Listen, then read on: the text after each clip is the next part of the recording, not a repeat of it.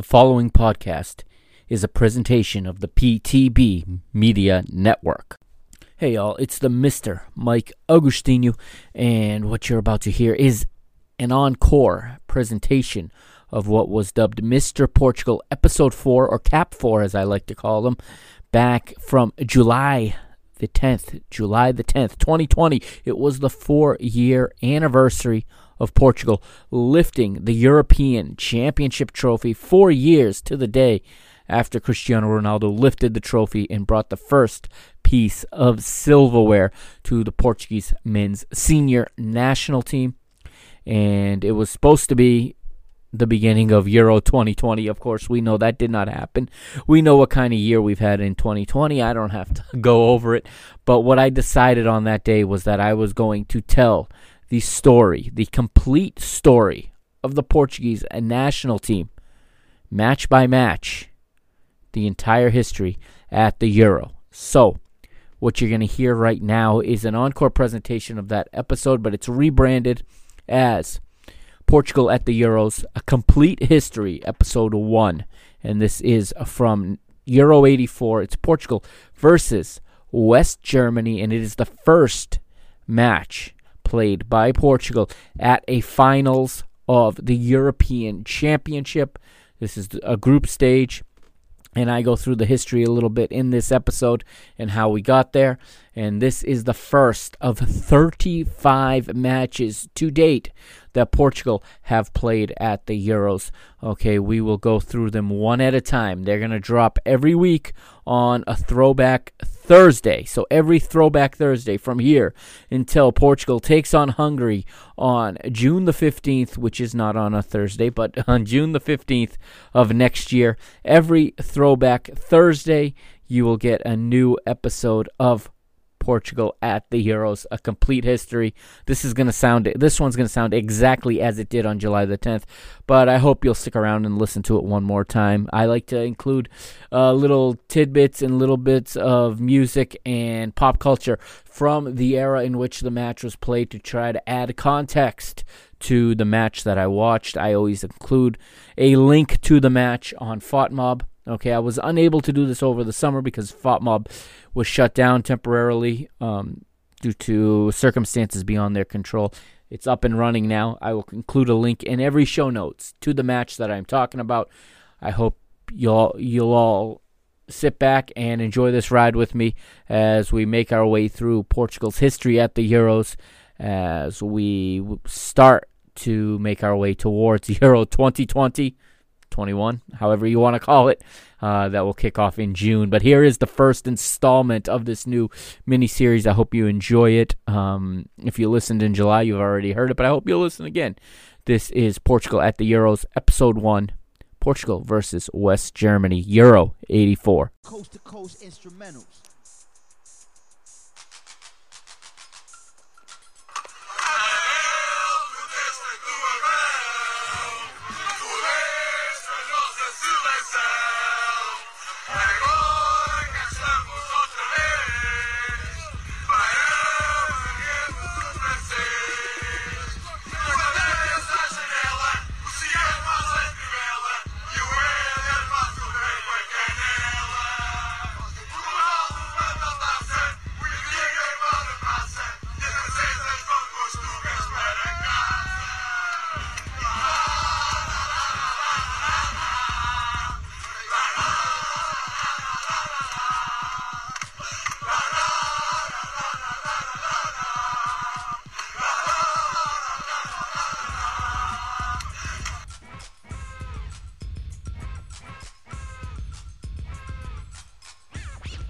A sorte agora vai fechar os valetes. O murro no Costinha na mesa, sendo isso aqui um Lisboa. Posso tomar para Portugal, vai Éder, chuta!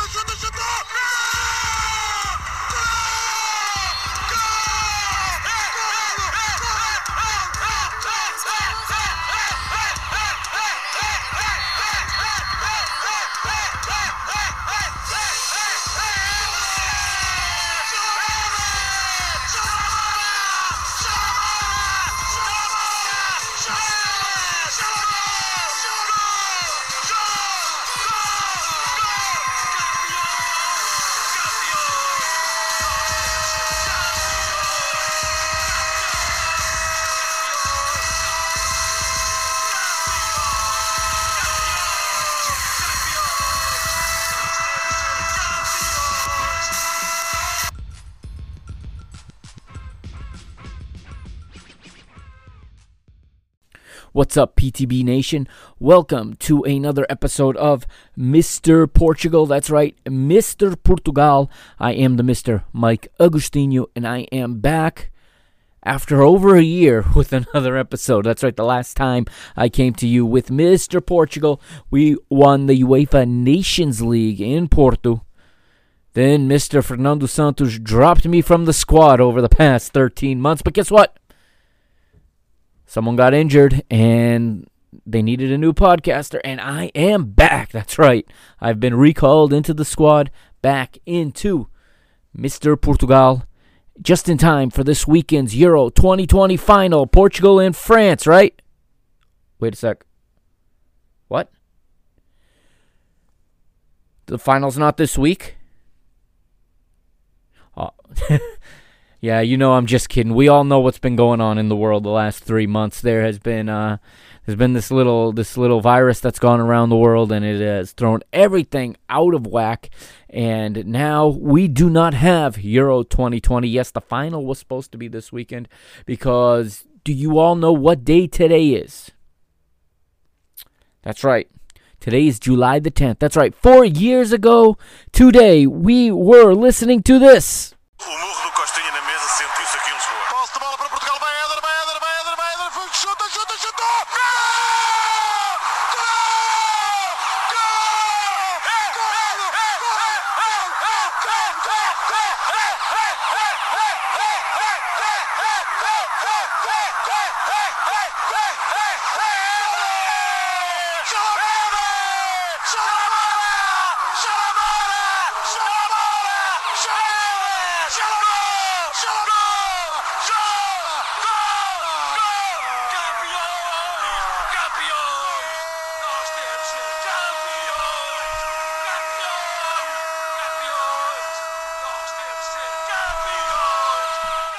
And I'm sure everybody remembers exactly where they were 4 years ago today at that moment. That moment when everyone was saying, no. So many people were saying, no, even though, he did everything right. And, he was criticized going into the tournament for having, I believe, never scored. He had one international goal before that. But, hey, he stepped up in the biggest game of his life, in the biggest moment of his career, and buried that past Hugo Lloris. 4 years ago today, my friends, we were crowned champions of Europe. And by the most unimaginable circumstances, we are going to stay champions of Europe for one more year at least. But perhaps, that open there, perhaps I predicted the final next year already. Portugal and France again, perhaps. We're in the same group. Could see where we both get out and find ourselves back in the final and have a rematch. Who knows? But what the project is now for Mr. Benfica for the foreseeable future, with the national team off until September. It was announced last week that the UEFA Nations League would go on in September. The schedule was released. But until then, I started this project. How do we get to Eder's goal to winning the European Championship? Well, we got to go back. And, for those of you that follow me on Mr. Benfica on that podcast, you know how much I like to relive old matches, review old seasons, right? Well, I'm going to go right back into my wheelhouse, and I am going to take everyone back to where it all started, all right? We're going to review the entire history of Portugal at the European Championships, okay? In every finals appearance, starting with today's episode, the first match day 1 of Euro 84 versus West Germany. All right, so we're going to go from there until we get to the final against France, one match at a time, one show at a time. I'm hoping to complete this project before Portugal takes the pitch against who else but, I believe France is the first match, who else but France, in the UEFA Nations League as we begin to defend that title in September. I want to wish a special hello to everybody listening on the Mr. Benfica feed. You guys are my true few. You guys are my loyal listeners.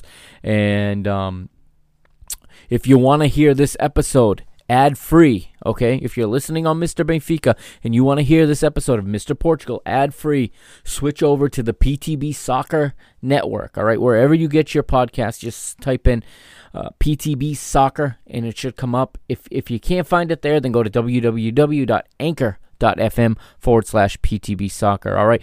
We'll be right back after this, all right? If you're listening on PTB Soccer, we'll be back at the snap of a fingers. If you're listening on Mr. Benfica, we got an ad. And on the other side, we'll be back to start this look at today's match. West Germany versus Portugal, Euro 84, match day 1, here on Mr. Portugal. And welcome back to Mr. Portugal here on the PTB Soccer Network. And again, hello also to everyone listening on the Mr. Benfica feed. Now, if you're not a Benfica fan, please do not shut off the podcast. Please do not delete it. This is Mr. Portugal, Mr. Portugal, and if you are a Portugal fan, then this is a podcast for you. I promise there will be no clubism in this podcast. There'll be no clubism. There'll be no bias. All right, we're all Portugal fans if you're listening to this podcast. And if you're not a Portugal fan but you want to learn about Portugal's national team, you've come to the right place. We're gonna basically go from A to Z in the history of the Portuguese national team as far as the European Championships are concerned. But before we get to the football, let's just set some context because we are going back in time. We're stepping in the DeLorean and we are going back to 1984. We're going back 36 years. That's right, 36 years. Had to think about that for a minute. I think I was 1 year old when this tournament was played. And in 1984, Portugal was a tough place to be. So there were some real tough times in Portugal in the mid-'80s. All right, Portugal at this time is 10 years on from the Carnation Revolution, okay? Portugal found out in those 10 years they were not very good at democracy. They had multiple governments in and out, multiple elections, multiple constitutions, and they were still figuring that whole thing out. On top of that, there was great austerity on the nation, and times were tough, wallets were light, the belts had to be tightened as everyone had to make do with less. Also, in 1984, Portugal lost two of their brightest, okay? They lost a poet and a singer, two brilliant artists. In 1984, poet Ari dos Santos passed away from cirrhosis. He was known as the poet of the revolution, and he was a long time opponent of the regime during the Estado Novo. And this is not going to get into a political podcast. This is just me setting the story and the setting that we're going to be in and the backdrop for this football team and this football tournament that took place. Also, the day before the match we're talking about today, the day before, June the 12th. June the 13th, I believe. Let me double check. Yes, June the 12th. June the 12th, 1984, the world lost Portuguese rock singer, artist António Variações. Okay, he died of complications of pneumonia and of breathing complications. We now are pretty sure that António Variações was the first famous Portuguese person to die of AIDS. It is believed now that he had AIDS. It was believed then as well, but it never been confirmed by doctors or by family. But it is presumed that he passed of AIDS. His agent did admit after his death that he had gone to the United States to have tests, and he did test HIV positive.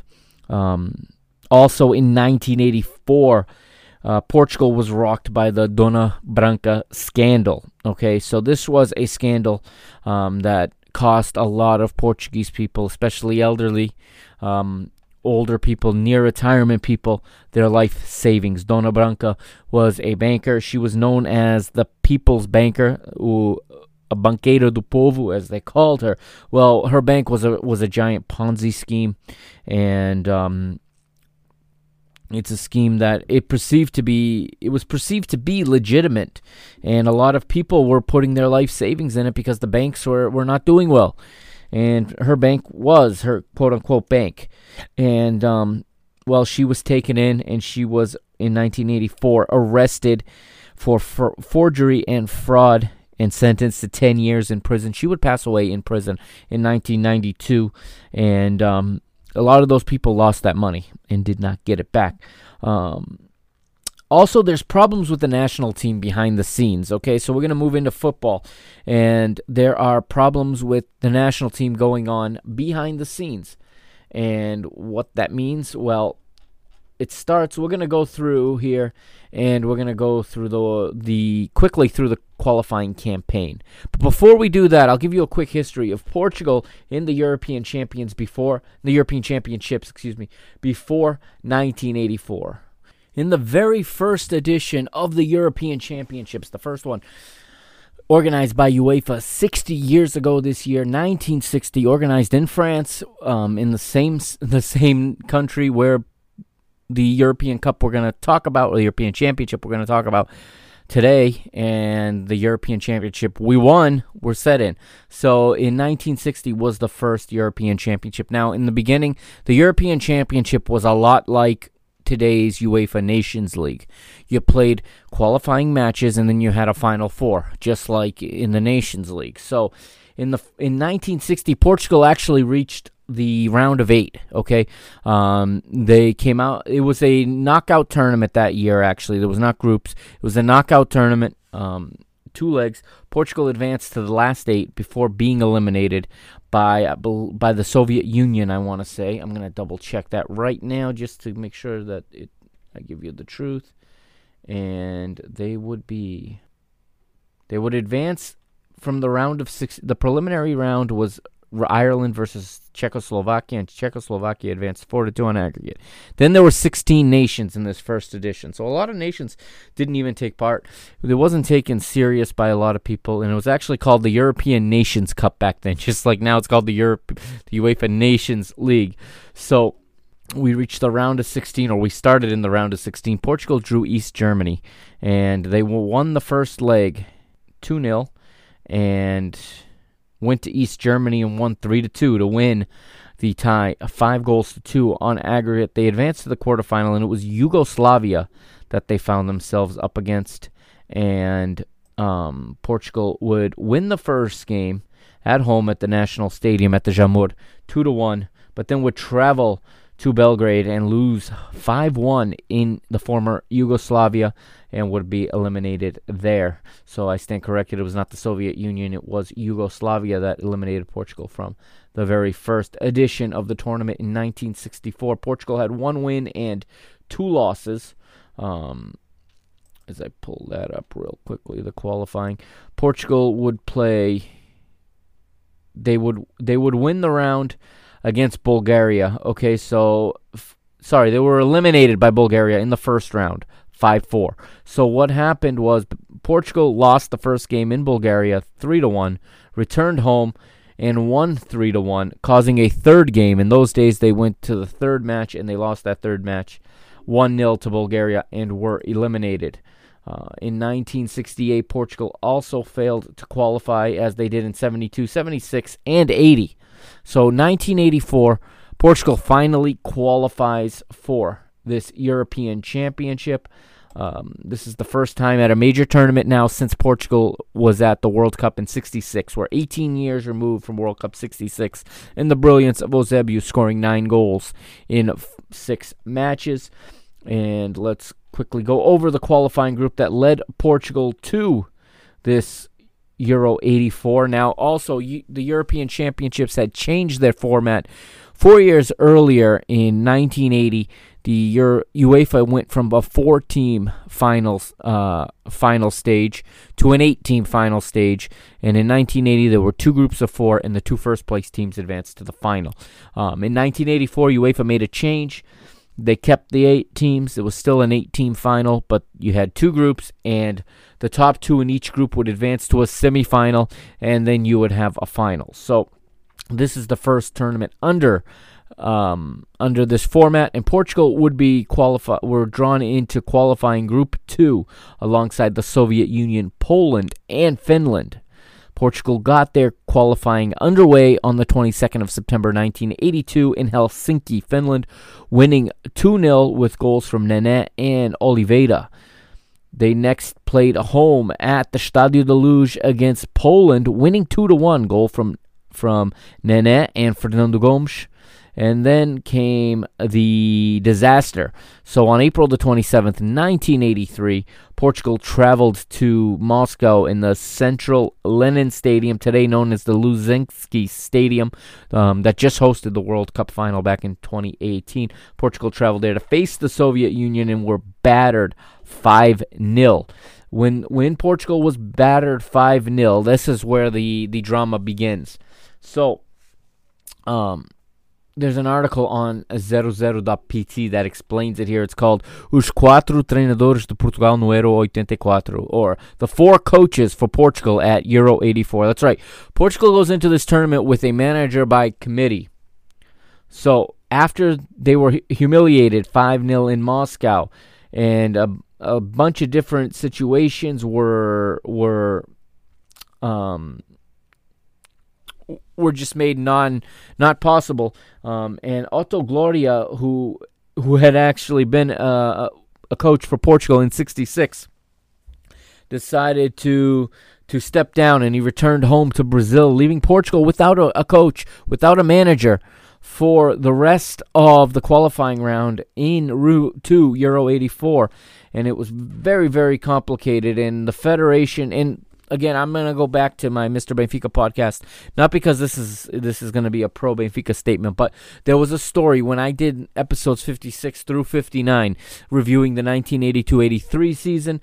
I went over just what kind of mess the FPF, the Portuguese Federation, FA, was at this time. And this was maybe the most ridiculous decision they ever came up with. So, what they did is that they took the assistant coaches that already were part of Otto Gloria's staff, the 4 of them. Okay, so you had Fernando Cabrita, Tony from Benfica, Antonio Moraes, who was on the staff at Porto, and then former Benfica player José Augusto, who was not at the time under contract to any club, and they named them all 4 quad coaches. Now, on paper, Fernando Cabrita was the manager. Okay, however, you had Tony and you had Antonio Moraes. Okay, both assistants at their clubs and assistants with the national team. Which the thought of coaches and managers managing and coaching a club and a national team at the same time is just impossible in today's world. But there were much fewer international games back then, so it was actually somewhat more common. So what the Federation did was put all 4 guys in charge, and it was a disaster. It was behind the scenes. The public didn't really have any idea of this, okay? But what would happen, and players would tell stories of this later, is before matches, the team, the squad, the 11 was never decided until right before the match. And it was always decided with a shouting match between the 4 coaches. And it's just a horrible setup, and it's amazing Portugal manages to qualify, because then in September of 1983, okay, September, so you go from April to September, you go in 5 months into the future, in Estádio José Alvalade in Lisbon, the home of Sporting, Portugal debuts in an official match with this 4-man coaching staff, all equal, apparently, and Portugal batters Finland 5-0. Fortunately for Portugal, it was Finland that was there first. Goals from Rui Jordão, Carlos Manuel, an own goal from Finnish player Ikalainen, José Luís, and Antonio Oliveira, that is, who would later be a national team manager, and we're gonna talk about him in the coming months. They would score, and it would be a 5-0 thrashing in front of a mere 15,000 people at José Alvalade. Then in October 28th, 1983, Portugal travels to Poland and pulls off a decisive victory in Warsaw in the Olympic Stadium on a goal from Carlos Manuel. It was a 1-0. And then the match that qualifies them, because in these days only first place advances.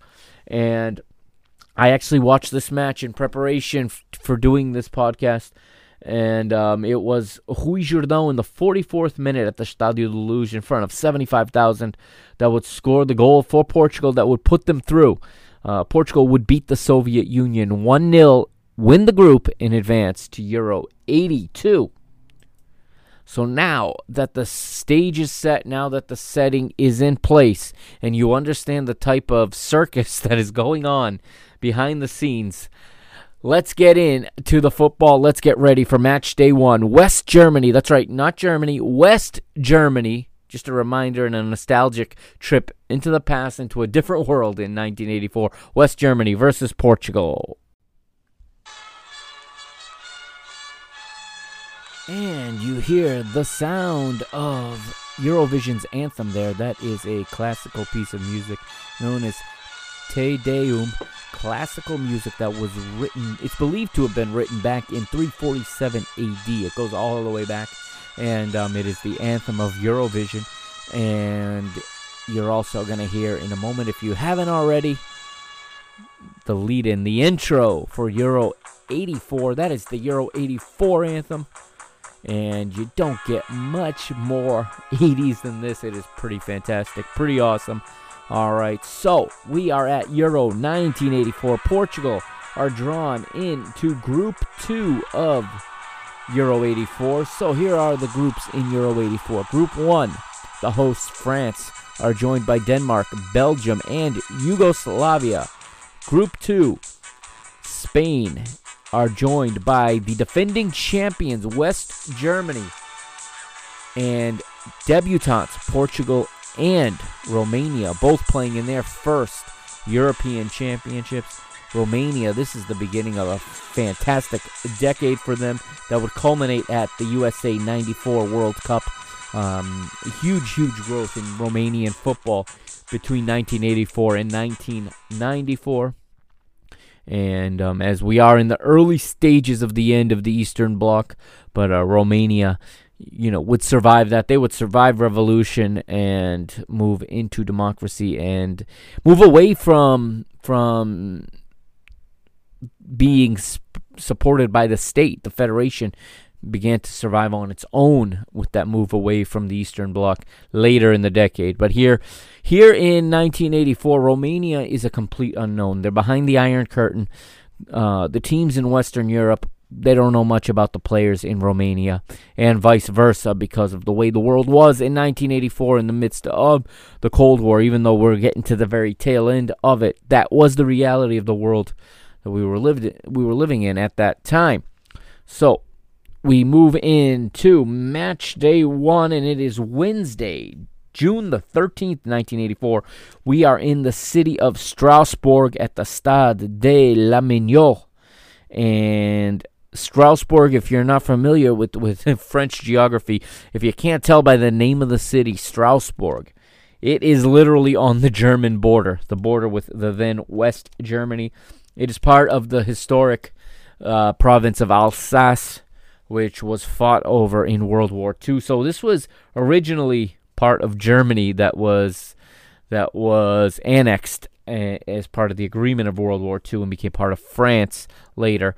And that territory of Alsace and Lorraine that was very heavily disputed in World War II between the French and the Germans. All right, we see the two anthems, so they come out. This is practically a home match, like we said, for the West Germans, as you can hear the fans singing along to their anthem. But the Portuguese fans can also be heard singing a Portuguesa. The attendance on the day in the Stade de la Mignon is 44,707. And now we see both teams take their pre-match photo. Portugal are playing in their red tops with green shorts and red socks, a classic Portugal look, the one I grew up with for sure. And West Germany are in their even more classic white tops with black Adidas stripes down the shoulders, black shorts, and white socks. The referee for this match is Romuald Zhushka of the Soviet Union. Yes, not Russia, the Soviet Union. This is cool. This is a nostalgic thing because in this competition, there are countries that no longer exist. There's the Soviet Union, West Germany, and Yugoslavia. These are three nations that no longer exist. But in 1984, these were three good, well-playing footballing nations. And while I misspoke there, the Soviet Union was not in the tournament, but this referee is from the Soviet Union. And you wonder, was he going to harbor any hard feelings over Portugal eliminating the Soviet Union in qualifying? West Germany is managed by Joop Derval. The West Germans qualified as winners of Group 6 ahead of Northern Ireland, Austria, Turkey, and Albania, winning 5 matches, drawing 1 and losing 2. They finished level on 11 points with Northern Ireland, but the West Germans had a far superior goal difference as they finished the qualifying campaign with a plus 10 goal difference to Northern Ireland's plus 3. The West Germans are also the defending champions. They were the winners of Euro 80 that was played in Italy 4 years earlier, and they're also fresh off a World Cup final. They had reached the final of the World Cup in 1982 at the Santiago Bernabeu before losing to Italy. And just to give you some context as to how good this West German side was, 2 years after this, they'd be in the World Cup final again in Mexico 86 and in Italia 90. They would win the World Cup. Okay, so this is a very good West German side, and it is the beginning of a very strong generation. And it's a nice transitional period actually for West Germany, where you have some of the stars of the late 70s kind of working their way out. Schumacher, the goalkeeper, the captain Karl-Heinz Rummenigge are still in their prime, but now you're introducing names that will become very well known in the next decade, like for example, Lothar Matthäus and Rudi Völler are making their way into the team. And now we see referee Zhuska with the two captains. It's Rummenigge and Portugal's Manuel Bento, the goalkeeper.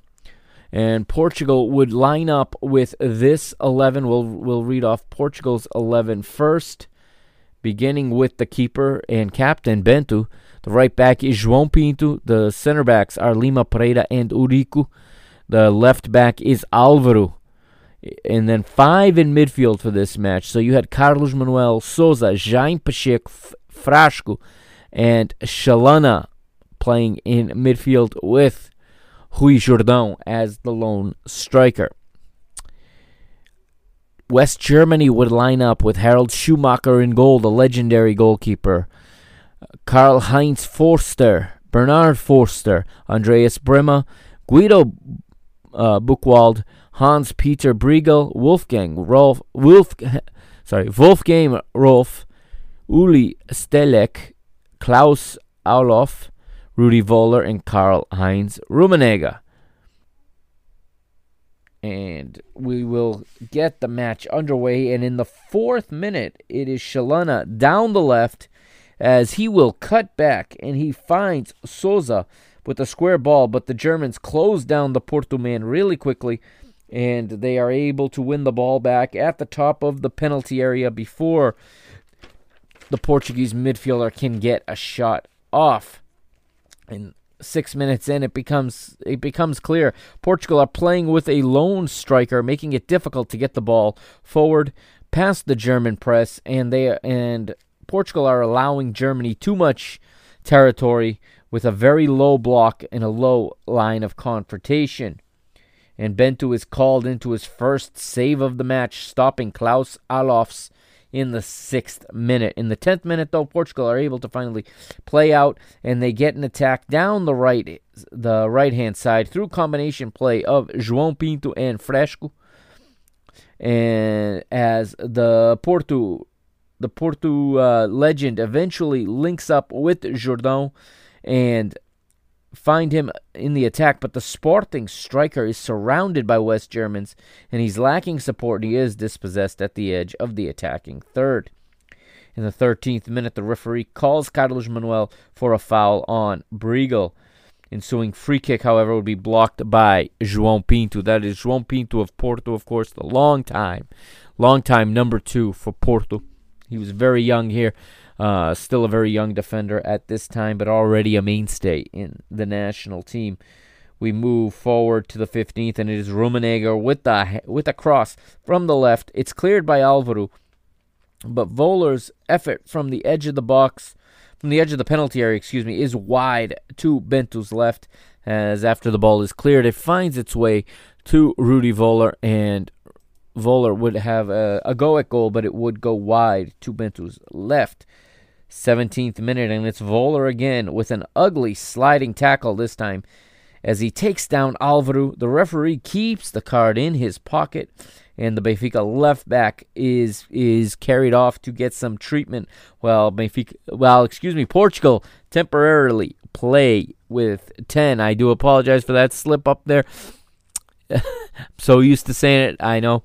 But Portugal are playing with 10 temporarily while Alvaro gets treatment. We're in the 21st, and it is Shalana now dropping into a more central role. This was a nice phase of the match here, a nice little bit of time here for Shalana when he drops into the middle, and he starts to distribute the ball and just spray it to his teammates, and he's starting to open up the Germans by doing that. And here in the 21st minute, he is distributing with the outside of his left foot. He bends the ball beautifully into space for a running Alvaro, who's on the left flank, but he takes too long with the ball at his feet and can't get the cross off before he is closed down by Bernard Foster. Shalana again 2 minutes later from a central position finds the chest of Rui Jordão, and Jordão, with his back to goal, plays square to Jaime Pacheco from 22 meters, and his first-time shot requires a diving save from Schumacher. Portugal starting to come alive, and you can see here that Portugal is starting to find their footing in the match, and Carlos Manuel is starting to get into the higher positions and starting to provide much-needed support to Jordão. In the 28th minute, it is Buchwald down the left. He swings in a dangerous cross. Rudi Voller with the diving header. It connects, but it is not clean enough, and the ball goes wide. We're in the 32nd, and it's Carlos Manuel again, and now he's getting himself into the match as he gets behind the back line, and he tries to flick the ball over an on-running Schumacher, the goalkeeper, coming out. Carlos Manuel trying to flip the ball up and over him, and there is a collision, and there is no call from the Soviet referee. And I noticed watching this that aside from the fact that there are no graphics on the screen and that I had to time this match on my wristwatch because you never see a clock in this video. The link to this video, of course, is in the show notes. If there had been such thing as a VAR in 1984, Portugal would have had a penalty kick on this play. You can clearly see that Schumacher makes contact with Carlos Manuel's legs while the ball is in the air, and the referee did not call it. The referees didn't call much in these days. I did notice that when I watch games from this time, from these early 80s, very few yellow cards were ever handed out. And if they called a foul, that was it. It was a foul, and people didn't really surround the referee like we're used to seeing today in 2020. In the 35th minute, it's Karl-Heinz Forster as he lobs a cross. Bento is off his line, gets just his fingertips to it to deflect it away, but it falls perfectly for Alofs, but his first-time effort sails well over the bar. 37th minute, and it's Voller again. This time he receives from Rummenigge, but his shot from about 7 meters away is deflected by a sliding Eurico Gomes, and the deflection goes off the post to Bento's left for a corner. Germany regaining control of play now, and they're regaining the territory.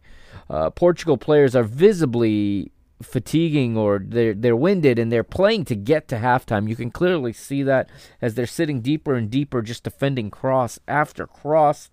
43rd, and we hear the Portuguese fans for the first time in the match chanting Portugal, Portugal, trying to get behind the team as they're trying to push this team across the line into the halftime team room to regroup.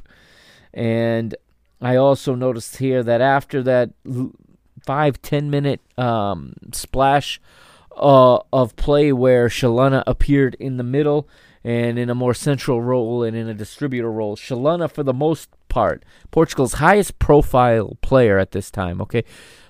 He was well known. Not many of the Portuguese players were well known, but he was well known, and he was really kept in check aside from that little 10-minute span there, like I said, where he was spraying the ball around and getting his teammates into good positions. He went completely missing after that, and his teammates, the Portuguese side, cannot get him the ball. He was completely neutralized, and we would get the whistle for halftime right on 45 minutes, not a second later. And we will take a quick break and come back with the second half here on Mr. Portugal.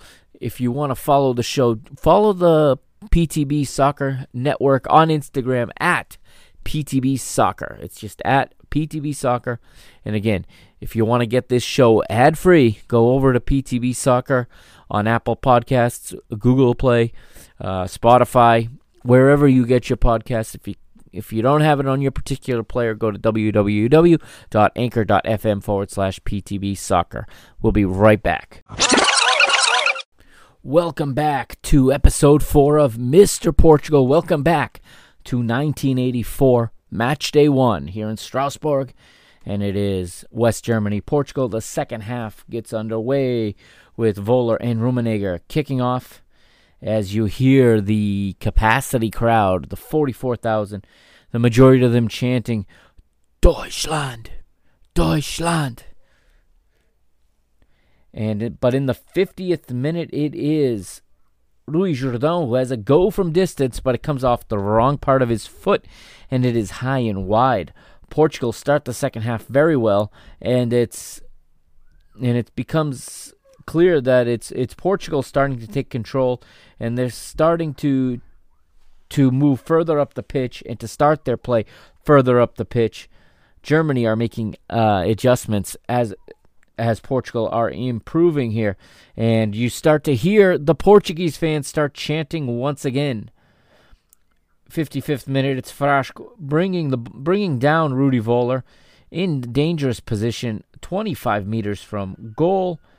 However, Alof's ensuing free kick is just centimeters wide of Bentu's left post. Portugal has noticeably pushed up their line of confrontation now, forward about 15 to 20 meters even, and they are seeing so much more of the ball right now. And they have the defending champions pushed back, pen deep, and in search of solutions. In the 60th, it's a nice work in midfield with Frasco combining well with Jaime Pacheco, the two Porto teammates, then combine with Carlos Manuel into space. He goes down the right channel, and the Benfica winger, or the Benfica attacker, crosses on the ground. It's out of the reach of both Brema and Forster, but it is just out of the reach of Rui Jordão, and coming in at the back post was the runner Frasco, who came from a very deep position to run to the back post, but he just gets there a half stride too late, and danger is averted.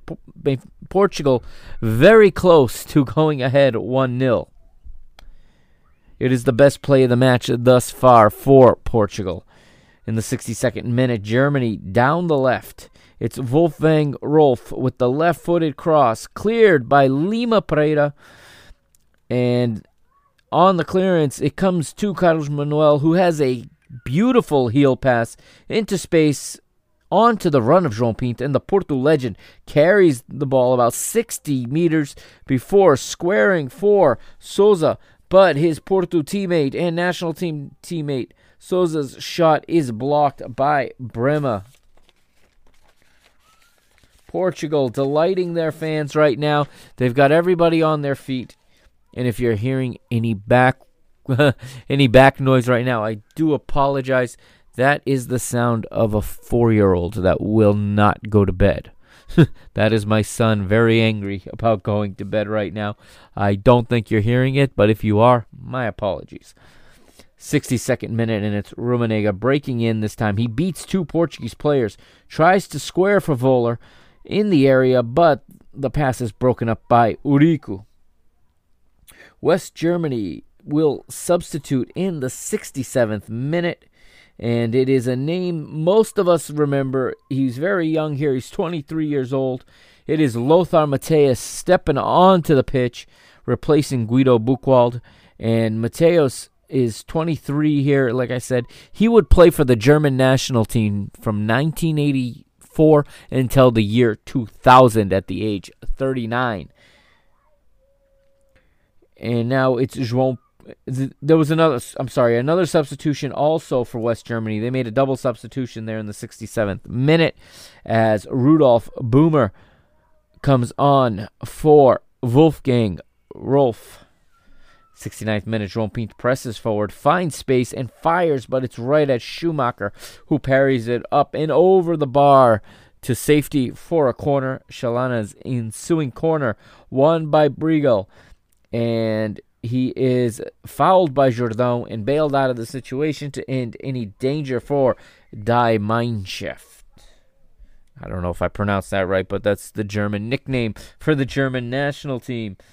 70th minute, and there's loud chants of Portugal, Portugal. The crowd is starting to believe. It's the 71st minute, though, and it is Lothar Matthäus down the left center channel. He cuts inside onto his right foot, and he fires to the near post where an outstretched Manuel Bento is able to get his hand to it and keep it out of the goal and avoid going down 1-0 in the 71st minute. But in the 75th, it's Portugal answering with some possession combination play. And it's Carlos Manuel with another heel for Frasco, who squares for Jaime Pacheco. Pacheco goes to Chalana. Chalana back to Carlos Manuel. All the way on the right now. He dances and creates space, looking for a teammate. Squares for Frasco, but there's a miscommunication by the Portuguese players. Frasco goes left, the pass goes right, and it is turned over at the edge of the attacking third. But at this stage, late in the match now, as we head into the final quarter hour, and it is West Germany who are the ones in retreat, dropping their lines deep and welcoming the Portuguese into their end of the pitch. In the 79th minute, the 4-man Portuguese coaching staff will finally make a sub. It's a late sub, and I think it's because I can't imagine how they came to a decision that it was time to sub. But it will be the Benfica defender / midfielder Veloso, 27 years old at this time, subbing on for Porto's Frasco. And it is a like-for-like switch as Veloso goes into midfield in this game. He would be a defender later in his career, and he would spend a lot of the 80s playing both defense and midfield. 81st minute, Portugal are believing, and it's Carlos Manuel into the area. He tries to split the 2 West German defenders. He goes down, but the referee waves play on. That's the second time Carlos Manuel goes down in the area looking for a penalty. João Pinto in the 83rd with space down the right side slides the ball onto the run of Carlos Manuel, who crosses, but there's no Portuguese player in sight as Jourdan is looking gassed and fatigued. He's trying to keep up with the play, but the striker has worked hard, and he is completely gassed. In the 85th, it would be Brema bringing down the exhausted Jourdan, and that is going to be it for the Sporting star.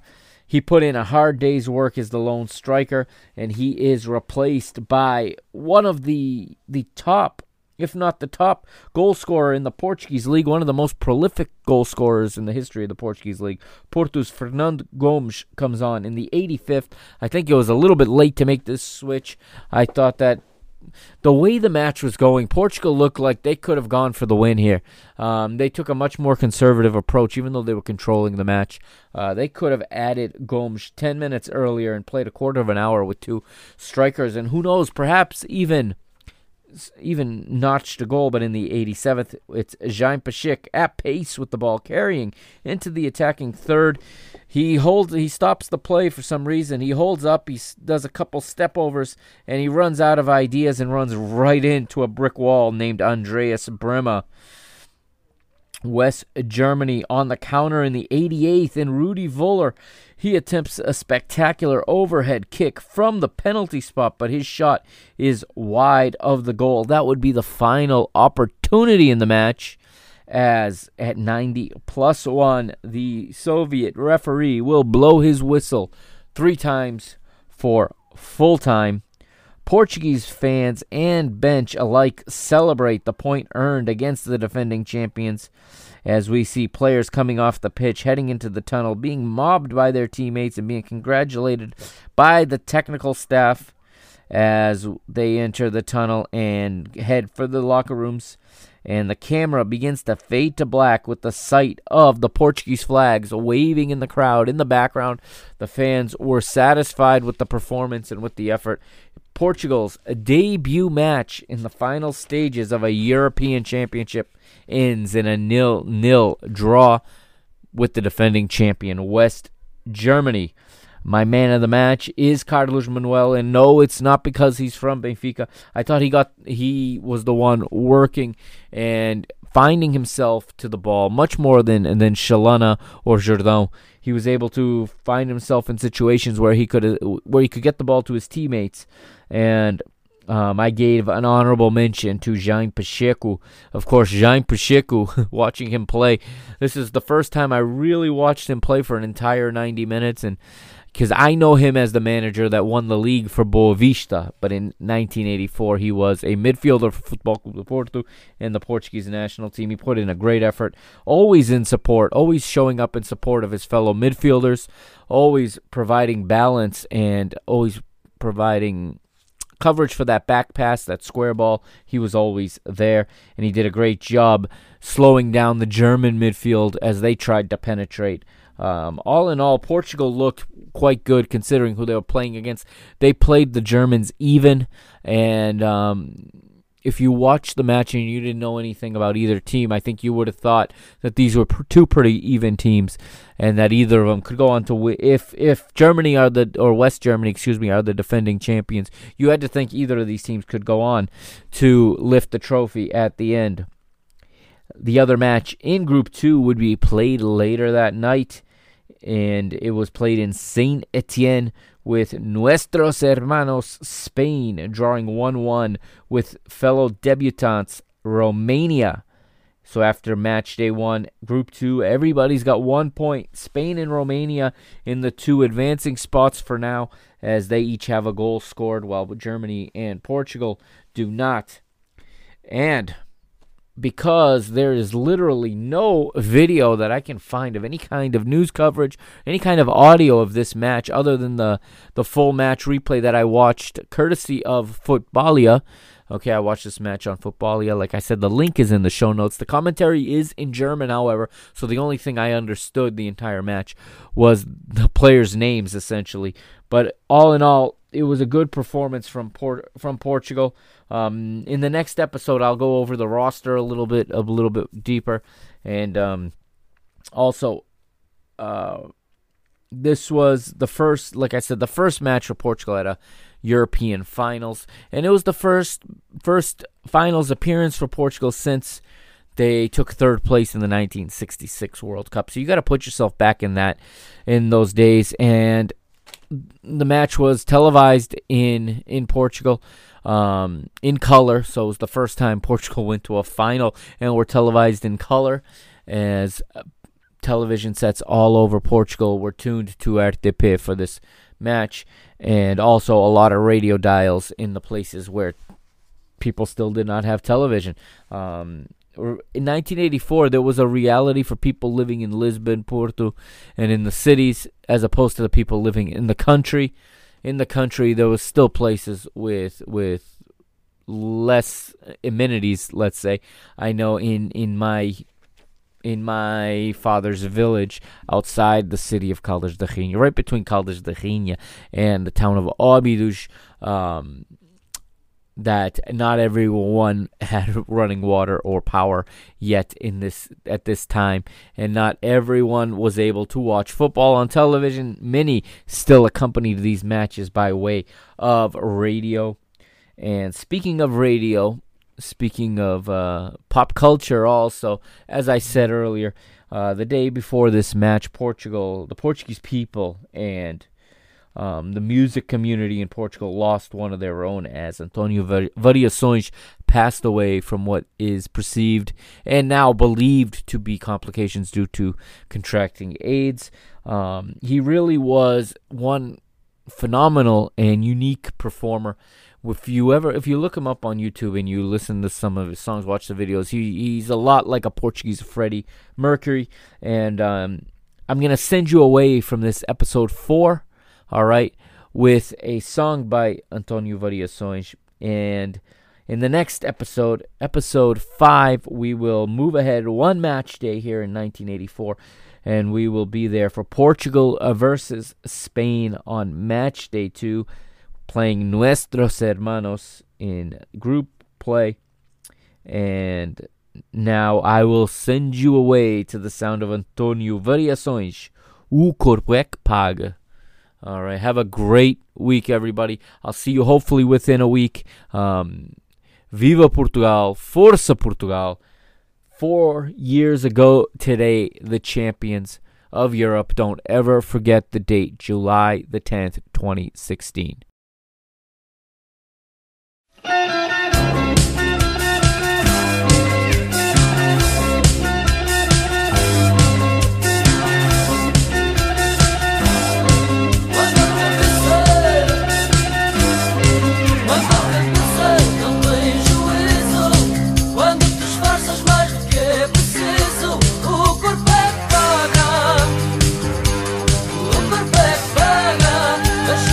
Deixa